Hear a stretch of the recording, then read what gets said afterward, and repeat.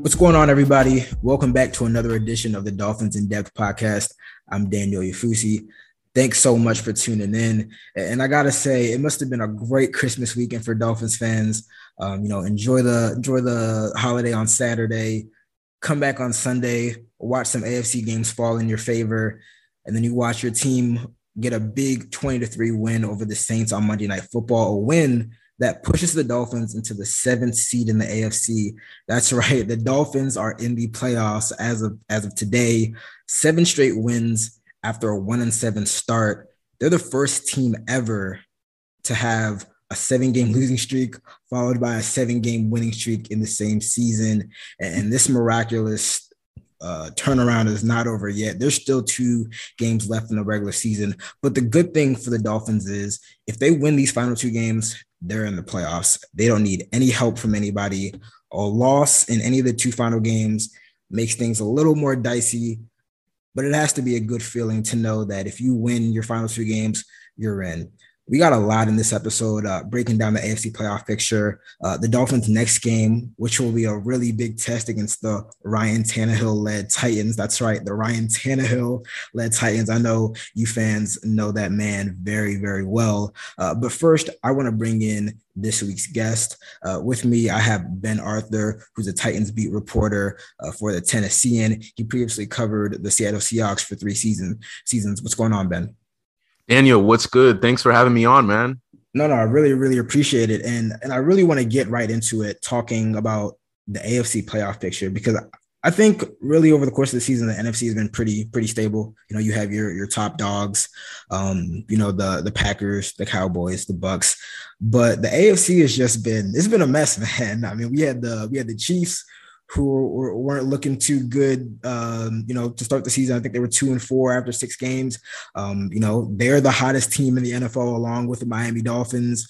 You have the Ravens, who are a couple weeks ago were the top seed, and they've fallen completely out of the playoff picture. They're on the outside looking in.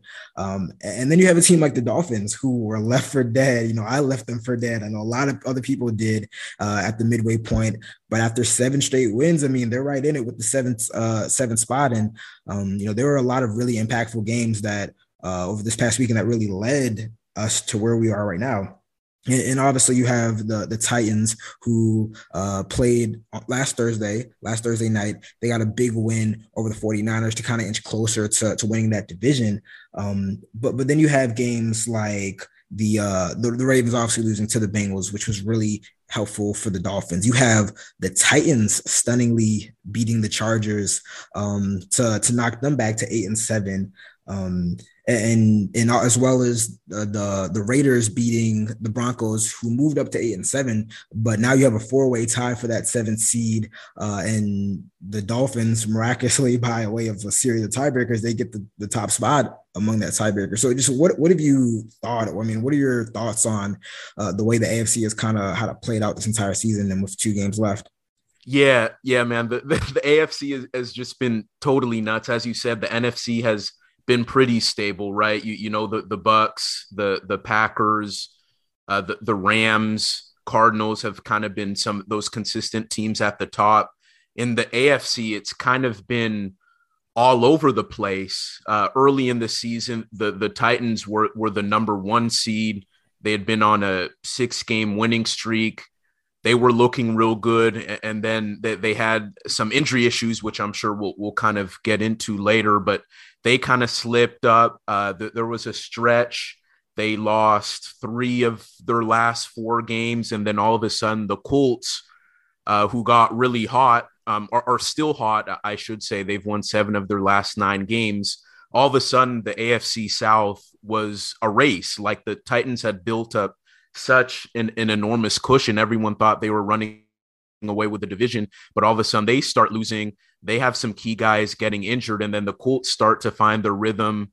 Jonathan Taylor, to many people, has kind of gotten into the MVP conversation or whatever, and they've kind of turned their season around. And so if the Titans didn't beat the 49ers on Thursday, and then we know that the Colts beat the Cardinals. If that was what had happened, then this would be pretty much a wide open race But because the Titans were able to beat the Niners, and the Titans are in a position now heading into this Dolphins game where they just need a win, or if the Colts lose either of their last two games, then the Titans are assured of a second straight division title. But yeah, it's kind of been nuts. It looks like at this point the Titans will be they'll win their division, but they're also still in play for the number one overall seed, depending on how kind of they perform. Like if they win out and the Chiefs lose at least one of their last two games, then the Titans would be the one seed because the Titans have the tiebreaker there.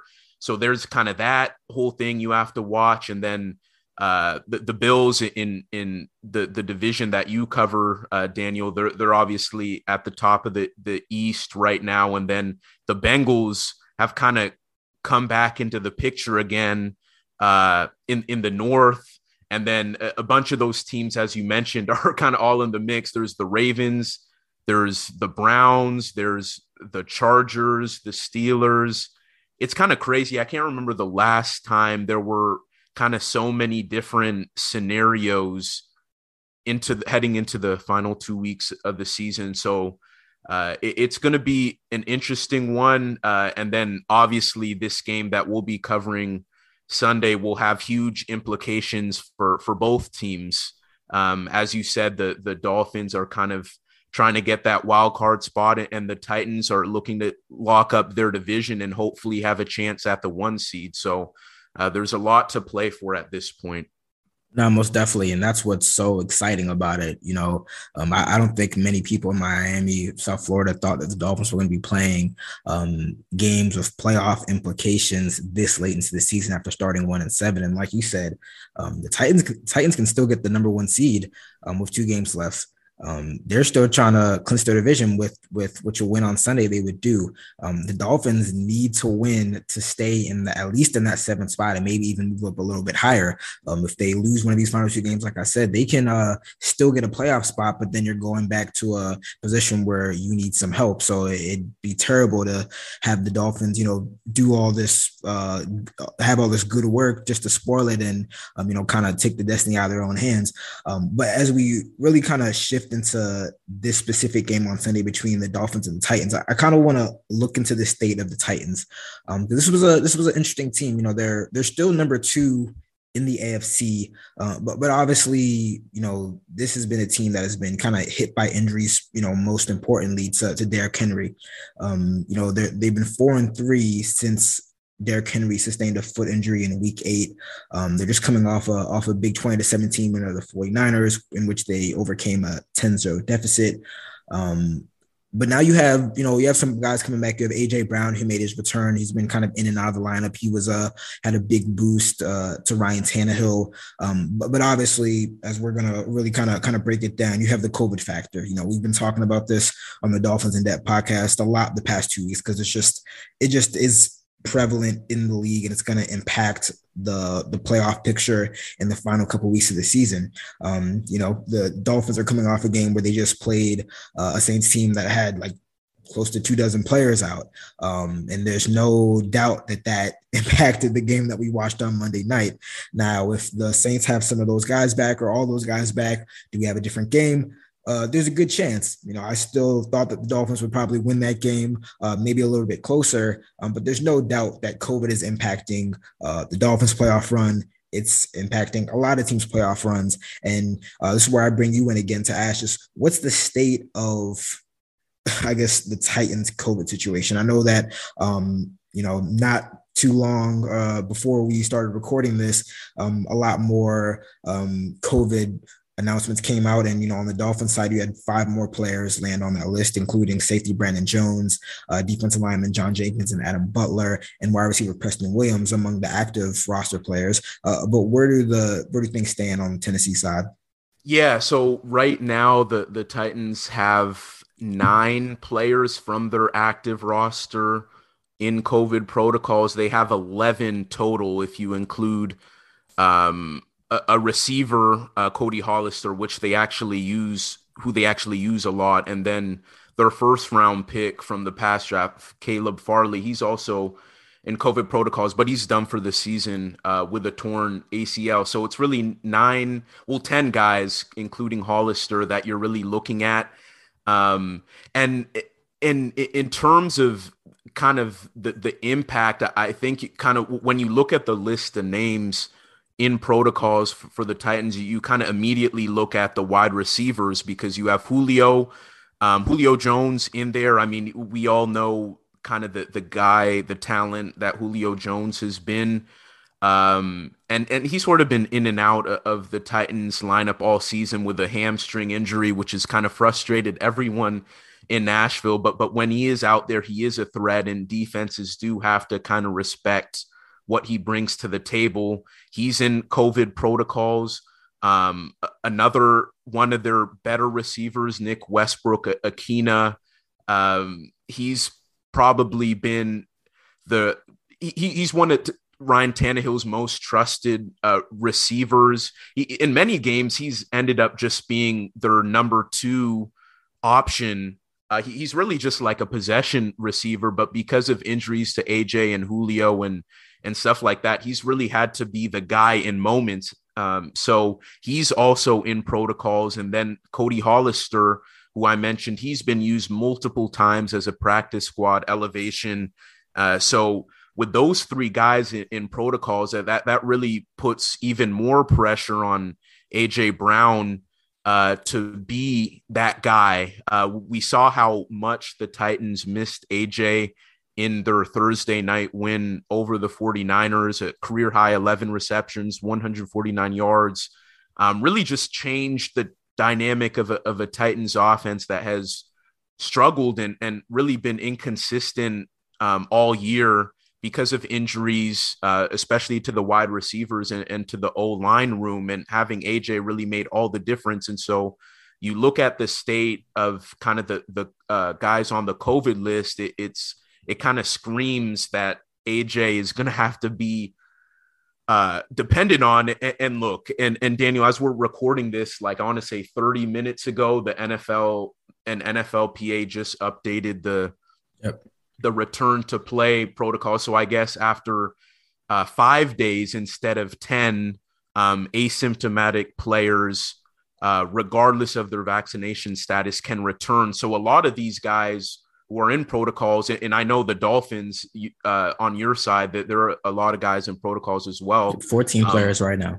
Yep, 14 players on your side, 9 active players on the Titans side in protocols. I mean, all these guys can now return by Sunday. So all of what I'm saying, Daniel, could be moot point by Sunday. But if they're not asymptomatic and if they don't test out of protocols, that's the Titans wide receiver room is definitely hurting. Their O-line room, which I had mentioned, has kind of had injury issues. They have key guys in protocols right now. They have 2 starters and one of their top reserves in on the COVID list, in left tackle Taylor Lewan and starting right guard Nate Davis, and then reserve offensive tackle Kendall Lamb. All those guys are in protocols at the moment. So yeah, if the Titans don't get them back for this Dolphins game, you have concerns if you're a Titans fan about the pass protection, and we saw what the Dolphins did to Ian Book and that Saints O-line on Sunday. That was I want to say the Dolphins had 6 or 7 sacks in that game. 8 sacks. 8 sacks. Oh, 8. Wow. Yeah, I stopped watching it because Ian Book was just getting killed out there. But yeah, I mean, it'll be a different situation, right? Ryan Tannehill is a veteran quarterback. He's had success in the league, so it's not like he's green. But if he doesn't have some of those key guys up front, it'll be a kind of a tough go. And then kind of another key guy I wanted to mention that's on the Titans COVID list right now is defensive lineman Danico Autry, who's been their number 1 free agent signing, one of their big money free agent signings in the offseason. He was a Pro Bowl alternate this year. He has I want to say seven or eight sacks. And he kind of moves all over the defensive line for Tennessee. So again, it may be moot point. Maybe he does play on Sunday, but if not, that's kind of a big blow to that interior pass rush. And so we'll kind of monitor all that. But yeah, it's really, I guess it's Daniel, I should say it's a very fluid situation for both these teams.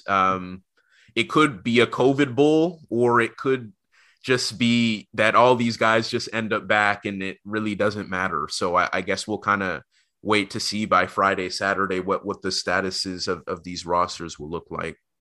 Yeah, I mean, this new change, I mean, it really is impactful. And obviously, they're following the new CDC guidelines, which stated that, the quarantine period for people after testing positive, if they're asymptomatic, didn't have to be 10 days. They could reduce it to 5 days. So the NFL was just kind of following the CDC there. And we've seen even a couple of weeks ago when they kind of overhauled the testing policy, they were trying to, gauge public health experts' opinions and see if, they could kind of avoid a situation where, I mean, I don't know if much has changed, but, about 2 weeks ago, we saw just dozens and dozens of players landing on the COVID list, and the NFL is trying to do its best to balance, the public health aspect of it, but also saying, hey, if guys aren't, showing symptoms, if they feel good, can they do they need to be tested every day or every week? Can they come back quicker? And, it's been a really, like you said, fluid process, rapidly changing process. I would think that especially for some of the Titans players who ended up on the COVID list either the day of last Thursday night game or kind of maybe in the day or two that followed. I would think that now under these if they're considered under these new protocols and new rules, they would be able to return a little bit quicker. And even some of the guys who landed on the list today, whether that was a test that came back positive from yesterday or a test that came positive back from this morning, I would think that if you just kind of do the math, you're allowed to return on that fifth day. So that would bring up the Saturday where, the hope is that if you have the negative test by Saturday, you can bring them off the COVID list. And we've seen the kind of like a real nuanced rule where if someone has, one negative test and you think that they might be able to return the second negative test before game day on Sunday, you can kind of take them off the COVID list and try to see if they can come back. We saw that with Javon Holland last week against the Jets, and he unfortunately wasn't able to return that second negative test, so he couldn't play. So I really do think that like you said, this might be a moot point where a lot of these guys are back. I mean, the Dolphins have 14 players on the active roster, or 14 guys total, but 12 on the active roster and practice squad were on the COVID list. A lot of them landed, or the vast majority of those guys have been on the list for at least, 2 to 3 days. Some of them have been on the list for over a week. So I would think that you would see some of those guys come back as the week goes on. Now, the worry is, the Dolphins had 5 guys land on the list today, and they just played a game yesterday. So they've all been around each other. So you do kind of, you cross your fingers, knock on wood, but you do kind of fear what happens if, hey, what if somebody comes up positive on a Thursday, on a Friday? If a Saturday, obviously they're going to be out. We saw that with wide receiver Jalen Waddle last week before the Jets game. He landed on the COVID list on Thursday, and he just wasn't able to come off the list in time.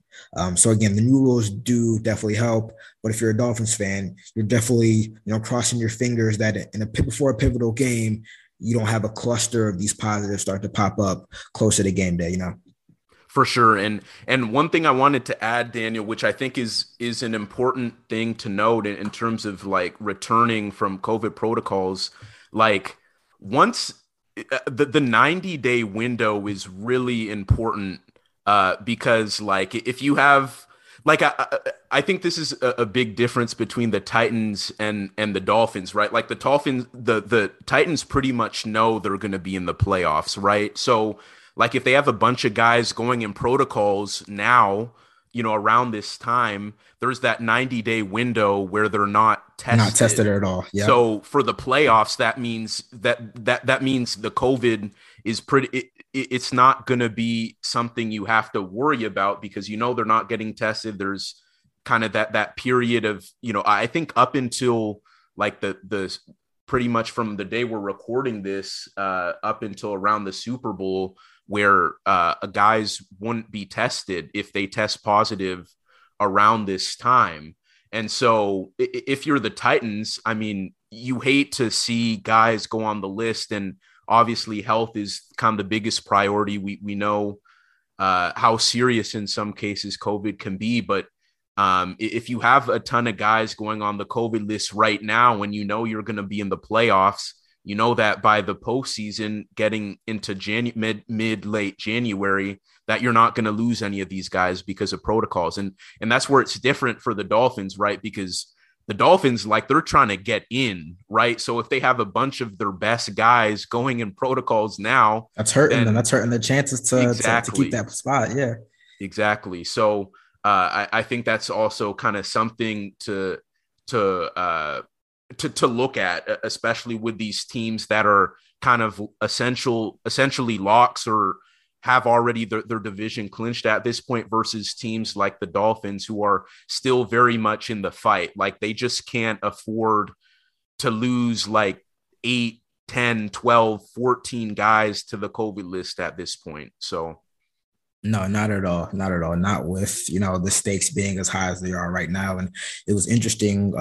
Brian Flores earlier Tuesday was asked, and this was following the news that Carson Wentz, who was, it's known that he's unvaccinated, landed on the COVID list. Somebody asked Brian Flores, is there any plan to, kind of keep Tua Tagovailoa and Jacoby Brissett kind of isolated from everyone or isolated from each other? So if one gets it, the other doesn't.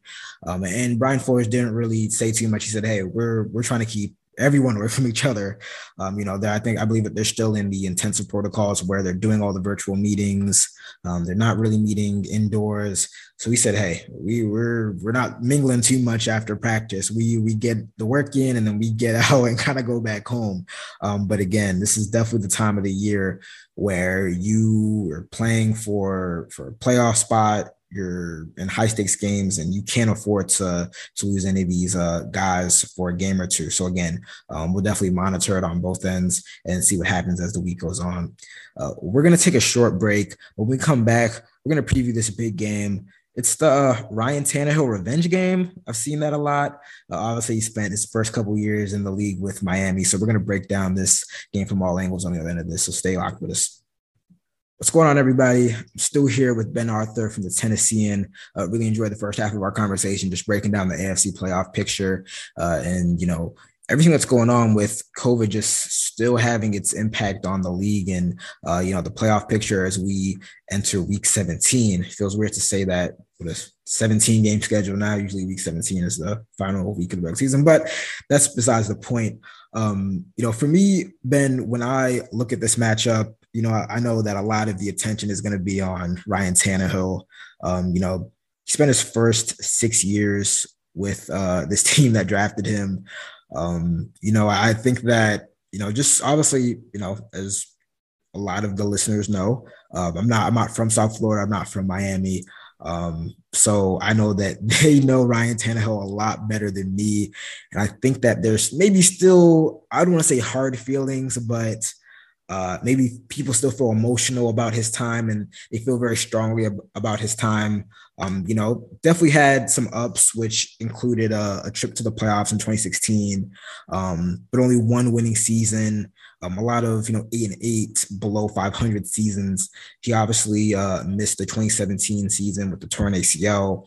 And as Brian Flores kind of came in, before the 2019 season, I guess the organization made a decision to kind of move on from him, go a separate way, kind of get this rebuild going. And Tannehill, to his credit, kind of found a home in Tennessee where he's been supported by a really nice scheme. Obviously with Derrick Henry, he's played well to his part. I'll always remember Ryan Tannehill taking over in the middle of that 2019 season, I believe. And, they kind of go on that magical run, knocking off the Ravens in the playoffs, and then getting to the AFC Championship game where they lost to the Kansas City Chiefs. But now I believe this is the first time he's going to be playing his former team. And I think that what sticks out to me is, him and this Titans offense with and without Derrick Henry. They had, like I said before, they had Henry for the first 8 games of the season before he went down with a foot injury. And, by all reports, he's, kind of on pace to return for the playoffs. But, I'm just going to give you the numbers with Henry and without Henry. So with Henry for 8 games, Tannehill was completing 65% of his passes, 7 TDs, 5 interceptions, close to 8 yards per attempt, sacked 21 times, 6 yards per rush, 3 touchdowns, and 3 fumbles lost. Without Henry, which is 7 games, he's completing 68% of his passes, but just 5 touchdowns to 7 interceptions. The yards per average goes down to 6. He's been sacked 21 times in 7 games again. Less yards per rush, but 4 touchdowns and 6 fumbles with 1 loss. So I want to just ask you, what have you seen? We all know Derrick Henry's a great running back, but in terms of how this offense kind of functions, because if you look at the numbers, I mean, they're kind of a middle of the pack offense in terms of the major yardage statistics. But with and without Henry, I guess, how has this offense changed, and what has been the impact on Ryan Tannehill? Yeah, I think in the very early going, there was an identity crisis when Derrick went down with the foot injury. Like the next couple games, like it was the run game and everything about the offense was awful. I actually have some of the numbers in front of me. That first game without him, just 69 rushing yards. The game after that, 66 rushing yards. It was bad. But then they were able to find some street free agents, and they've been able to actually keep the run game going. Like they brought in D'Onta Foreman, who, for any college football fans, he was kind of a beast at Texas back in the day. He was a 2,000-yard rusher for the Longhorns. He was actually a former third-round pick. He was actually with Tennessee last year briefly, but they had cut him. With Derrick going down, they brought him back. And then they also signed more of what you would have thought was more of a kick returning kind of specialist type of running back in Dontrell Hilliard. But both of them have given the Titans a lot in the run game and have really kept the run game afloat. Like, when they played the Patriots right before their bye week, it was a pretty bad game for the Titans. They lost by like 23 points. They had, I want to say, 4 turnovers, but both Hilliard and Foreman had over 100 yards rushing in that game. And really, since week 11, they've been able to kind of really stabilize that run game for Tennessee. And so, as great as Derrick is, and as much as everything that the Titans do from a coaching personnel standpoint, and I guess really organizationally building around Derrick is kind of the thing. He's the franchise guy. A lot of teams have franchise quarterbacks. The Titans have their franchise players, a running back in Derrick. But I think what we've seen with their running back, with the running game able to stay afloat, it's really been the passing game, which has kind of been the downfall for the Titans in kind of the skid they went through kind of in November, early December. It had to do a lot with, first of all, as I kind of mentioned early in our conversation, that the pass protection issues, that's been a really big problem. Tannehill's been sacked, I want to say 41 times this year. And he has 13. Well, in their last 3 losses, the Titans have 13 giveaways on offense, which is more than all the turnovers the offense had in 2020 combined. And so that had a lot to do with kind of the pass protection issues, and then not having the top skill guys in terms of receiver. As we've talked about, AJ has kind of been in and out. Julio has been in and out with a hamstring issue that's kind of bothered him all year. In a lot of games this year, Tannehill has been throwing seemingly to street free agents and practice squad players, a lot of fringe NFL talent who he didn't have as much of a connection with. So you put that, guys who he doesn't really have as much of a connection with, guys who aren't able to win against single coverage as much, on top of the fact that the pass protection hasn't been very good and the continuity issues there, and starters up front being in and out. It's kind of made for a really, a mixed bag of a product in the passing game. And I think that's been the biggest issue, not so much that Derek has been gone, and Derek is great, but I think we've really seen just how important AJ Brown is in particular. The Titans are going to run the ball whether or not Derek is back there. They've shown that they've had one of the best run blocking offenses in the NFL for the last several years. Like, even if Derek isn't back there, they're able to find success, as I've kind of talked about with Dontrell Hilliard and Deontay Foreman. But it's the passing game which has kind of held this offense back at times, and kind of the self-inflicted errors with kind of the giveaways and whatnot that has kind of been the issue. So I think as long as AJ is healthy, and as long as you have enough of your top guys up front that can keep Tannehill clean for as long as possible for him to push the ball downfield, I think this is still a very scary offense if those kind of thresholds are met. So that's kind of what's kind of been the story with this Titans offense, like since Derek has gone out. Yeah, it's interesting, as I was, kind of doing a little bit of research for this episode, and you see a Titans team that's 10-5, leading the AFC South and second in the AFC. But then it's like, you look at the metrics and the numbers, and I have the Football Outsiders efficiency metrics, and in terms of the Titans offense, they're 25th in passing offense, they're 17 in run offense, and it kind of leaves you scratching your head, like, how could a team that's on top of its division, fighting for the top seed in its conference, how could they just kind of be so lackluster in this metrics? And I kind of got this feeling, and it's good to kind of hear you kind of confirm it, in the sense that it's not only just Derrick Henry being out, but AJ Brown is, really probably the Titans' top target, top pass catcher. He's been in and out of the lineup. Julio Jones, some of those offensive linemen.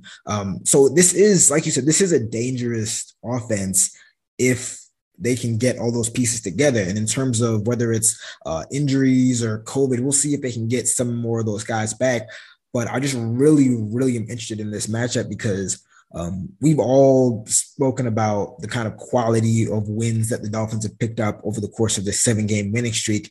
And one thing that really stuck out to me is that not only has the quarterback play just not been, they've played a lot of subpar quarterbacks, but in terms of the passing games that they faced, they really haven't faced any top tier wide receivers, or a lot of top tier wide receivers that you would think would really test guys like Byron Jones and Xavier Howard. I think that this is a really, really fun matchup with AJ Brown against whether it's Byron Jones or Xavier Howard. I think that the Dolphins the Dolphins can play a certain way. I mean, they're going to play a certain way regardless. They're going to try to put pressure on the quarterback.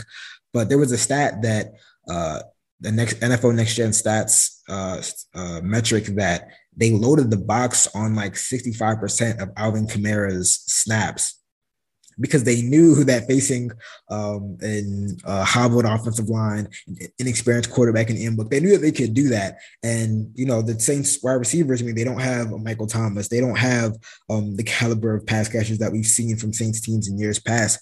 So they really weren't going to test the Dolphins through the air. But even if you have AJ Brown back there, that's a lot that you have to account for. And Brian Flores was asked, how does that change how you maybe cover him or use your coverages? And obviously he wasn't going to give a game plan, but he said, hey, he's one of the best wide receivers in the NFL. He's their top wide receiver. So I think that is an interesting matchup. And if he can play, that puts a lot of more strain on the Dolphins defense. And then if you throw Julio in there, then you got exactly. a real back and forth matchup. And I'm really excited to see how this secondary, which has been so much improved from that 1-7 start, how will they look facing some top flight wide receivers now? You know what I'm saying? Yeah, Daniel, that's exactly it, right? Like even that's part of the reason why getting Julio was such a big deal for the Titans offense. I mean, even with Derek out, teams can roll their coverage toward AJ, but I mean, you still have to respect Julio. I mean, maybe he isn't what he was, maybe he isn't prime Julio from his Atlanta days, but there have been spurts this season where he's showed he still kind of has a lot in the tank. Like the kind of the game I go to is when the Titans played at Seattle in week 2, and the Seahawks, my former the old team I used to cover, they've been a mess this year, and that win maybe doesn't look that Titans win doesn't maybe look as good as it did at the time, but Julio just went off. I mean, he had like 130 yards, 130 receiving yards. It was just, it didn't matter. Intermediate on the deep ball, just the route run, like just everything. And he still has that capability. As long as he's on the field, you as a defense, you have to account for him. And so that's kind of that's the kind of the pick your poison element that still exists with the Titans offense, even if Derek isn't back there. And something I also wanted to add, Daniel, was the Titans defense is elite. Like the last 2 years, it was pretty bad. Like 2020, for instance, they had the fewest sacks for a playoff team in NFL history. I do remember that because I covered the Ravens playoff game, and it seemed like the Titans defense was just league, just one of the worst in the NFL, but they played great against the Ravens. It was a great matchup there. Yeah. And I was always, and I'll let you sorry to interrupt, but I was just always confused why they were that bad. Because if you look at all levels of their defense, they have guys on every single level. So now they're starting to put it together in 2021. Exactly. Yeah. The pass rush had been awful. The third down efficiency was historically bad. And that Ravens game was something that the Titans kind of looked at as, potentially being a kind of a building point heading into this season. But there have been a lot of things that have happened that have kind of improved the defense. Number one, the personnel, they've really invested a lot on that side of the ball. They brought in Denico Autry, who I was saying earlier is in COVID protocols. I think he may be the most underrated defensive player in the NFL right now. He was drawing double teams at like an incredibly impressive rate when he was with the Colts last year. He's helped out Jeffrey Simmons a lot. I don't know how much Miami people know about Jeffrey Simmons, but he's going to be a superstar. He should have been a Pro Bowler. He has a chance to be an All-Pro. He's one of the top 2 or 3 defensive tackles in the NFL. Having Denico in there has really made the interior defensive line of the Titans so disruptive. And then you have that to account for if you're an opposing offense, but then you have Harold Landry on the edge. He has 11 sacks this year. And, former second round pick, he led the nation in sacks in, 2017, I want to say, in college. But he's a force. So you have Jeffrey Simmons, Denico Autry inside, you have Harold Landry on the outside, and then their biggest free agent signing, Bud Dupree, they signed him to an $82.5 million deal.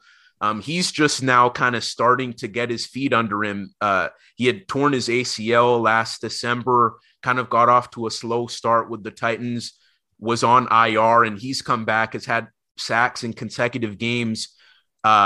And so everything for this Titans defense really starts with the D line. They have one of the best if not, I don't want to say maybe the best D line, but I'd say a top 3 defensive line in the NFL. And then their inside linebackers are so good. They just picked up Zach Cunningham from the Houston Texans. He was waived by Houston, and Cunningham led the NFL in tackles last year. So he's a stud. You put him in the middle of the defense, and they already have some studs in the middle there. And then Kevin Byard in the back end is arguably the best free safety in the NFL.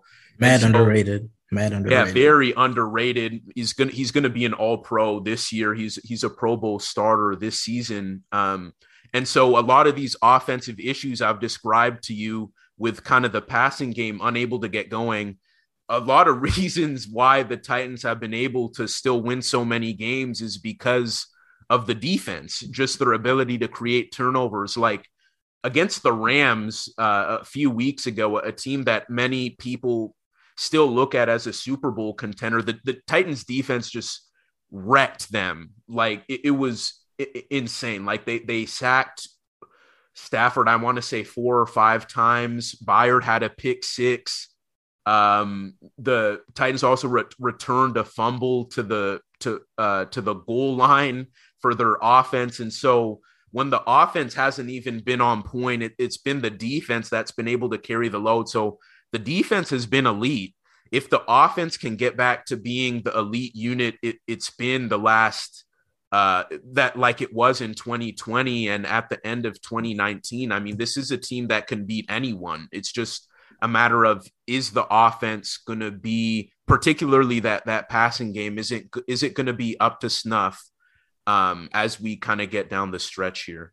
Yeah, and you kind of rattled off a list of some of those defensive players, which I really wanted to get into next.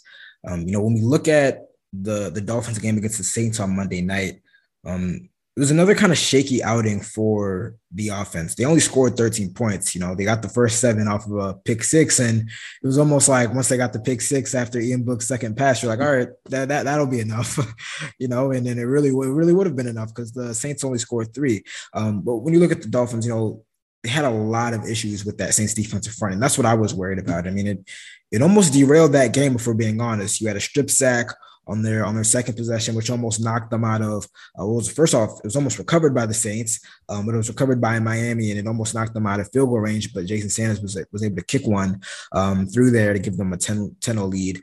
Then you go to the end of the first half where Tua gets just wrecked again by Cameron Jordan, and that actually knocked them out of field goal range. Sanders attempted a 59-yarder, but it was wide right.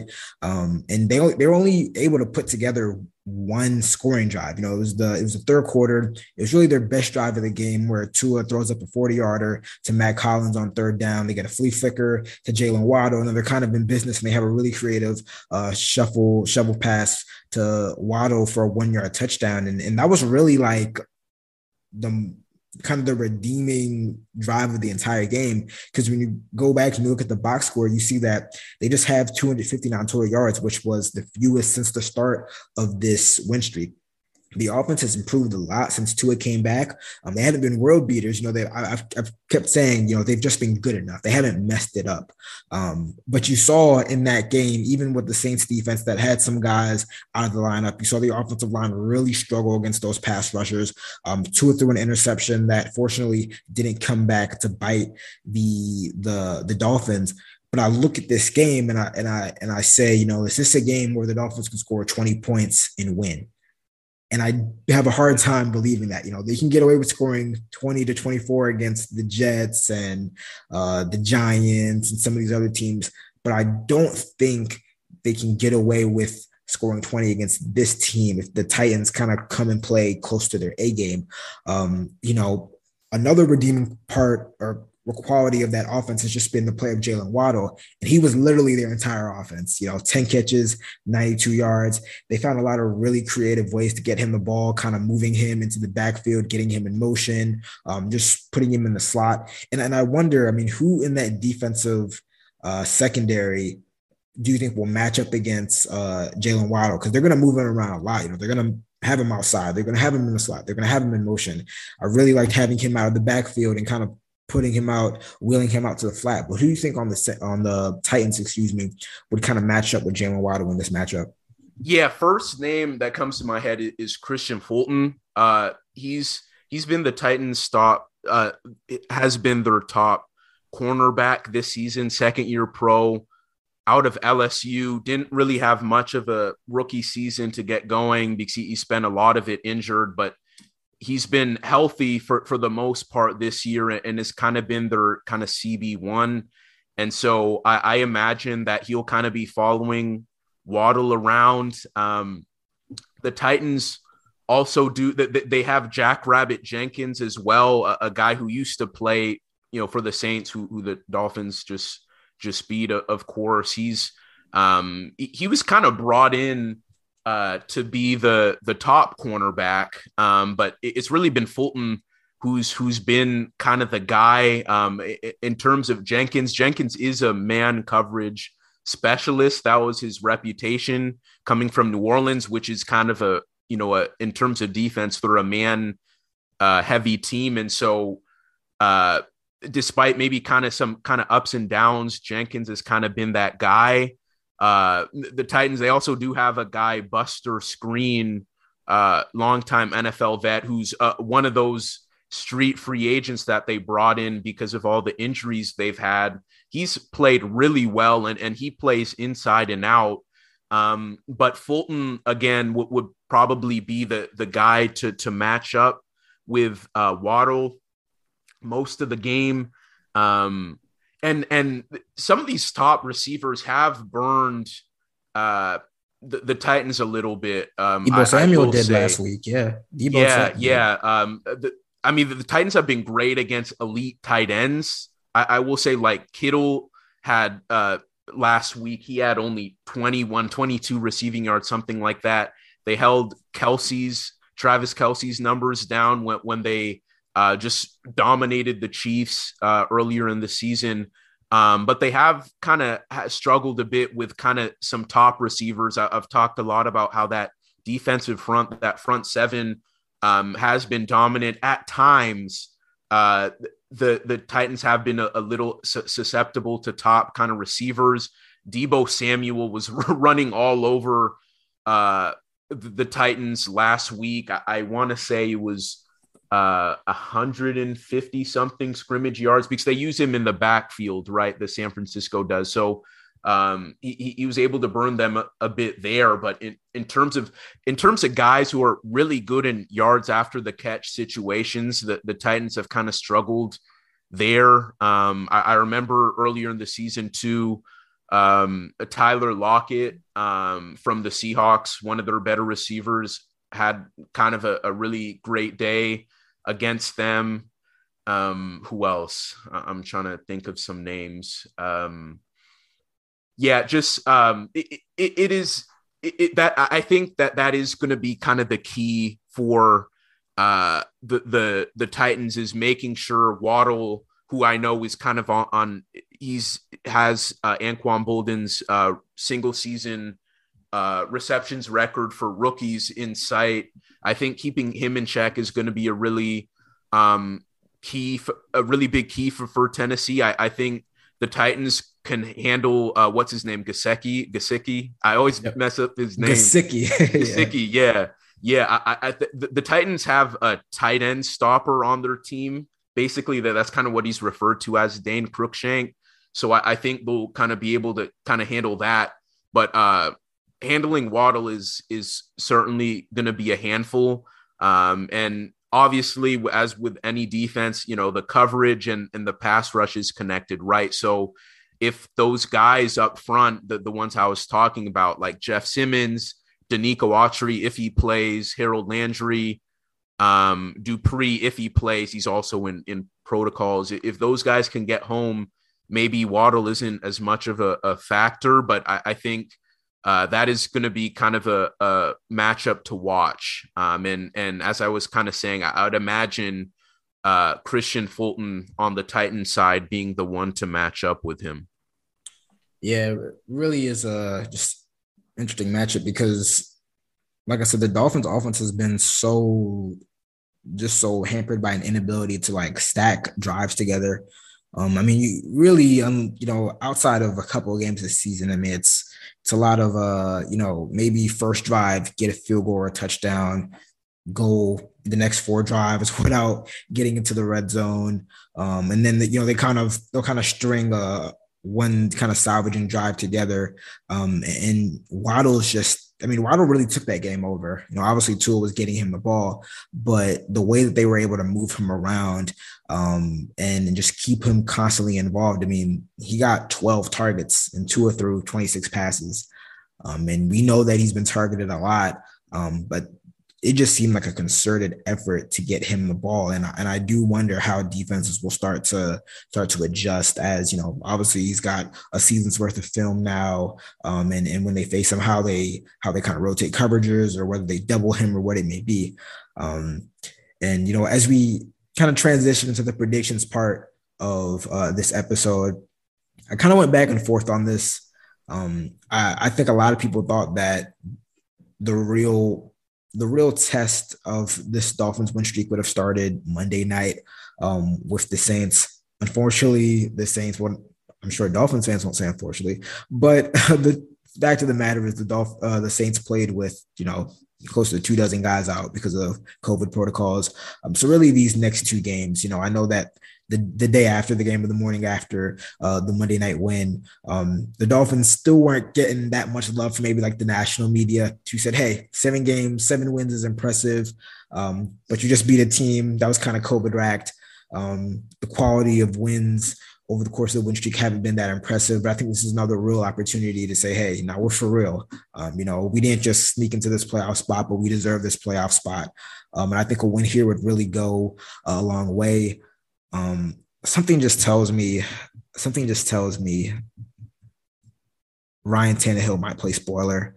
I think just obviously the matchup, I think that again, I think that this is kind of similar to the Saints game where it could be a game where the Titans defensive front has a really good advantage, a really big advantage against the Dolphins offensive front that had trouble Monday night. In the same vein, I think that if the Titans aren't able to get some of those starting offensive linemen back, it could be a rough night or a rough afternoon for Ryan Tannehill.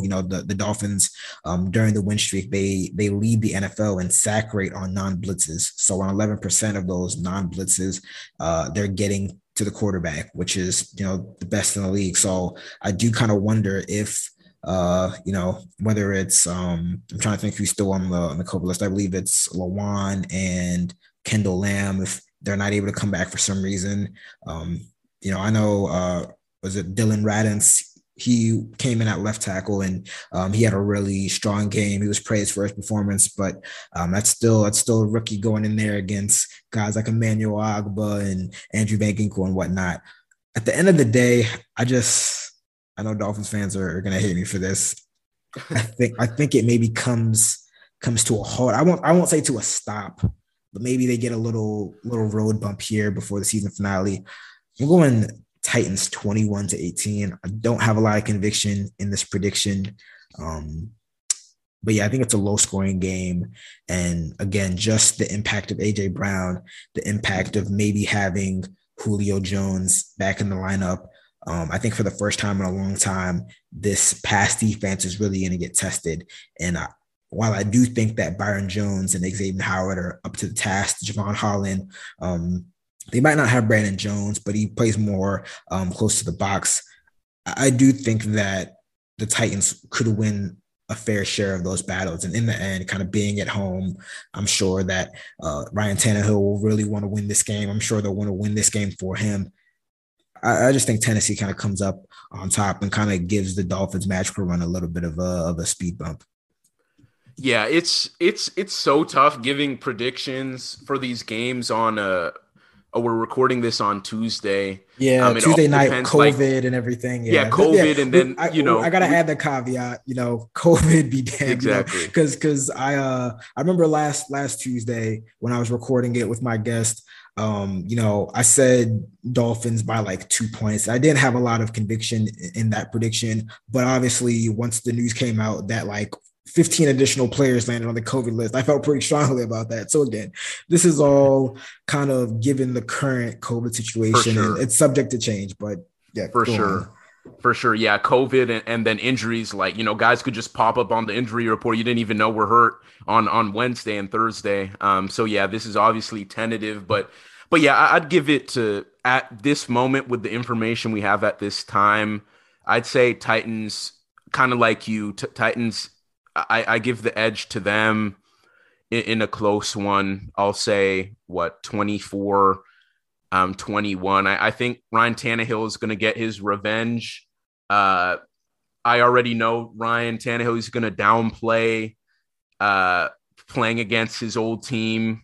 Most of those guys aren't even there, but still, I'm sure he wants to get the revenge. Yeah. I mean, as a competitor, I mean, it has to play some role. I mean, especially for a guy like him. I mean, he was in Miami for 7 years. I mean, that's, so some of these guys going to play against their old teams were there for maybe, just a few years. I mean, Tannehill was there for 7 years. So there's obviously something there, even if what I know for a fact, Tannehill won't really add anything to kind of playing against Miami on Wednesday when he speaks. But yeah, like you said, I think the Titans are going to want to win. I think they're going to win this. I think they're going to want to win this for him. And I think it'd be really special for him to kind of clinch the AFC title, the AFC South title against his old team. I think that would be a really cool thing for him.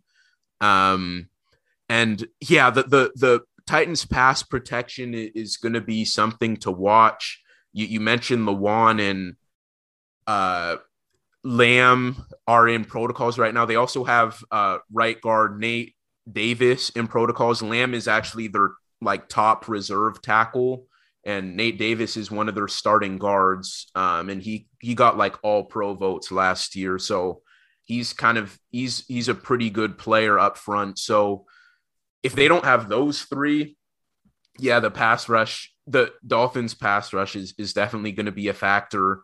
But it was a factor for the Titans against the Niners. Like you said, that Dylan Radins, their second round rookie, had to kind of step in against Nick Bosa, who has 15 sacks on the season.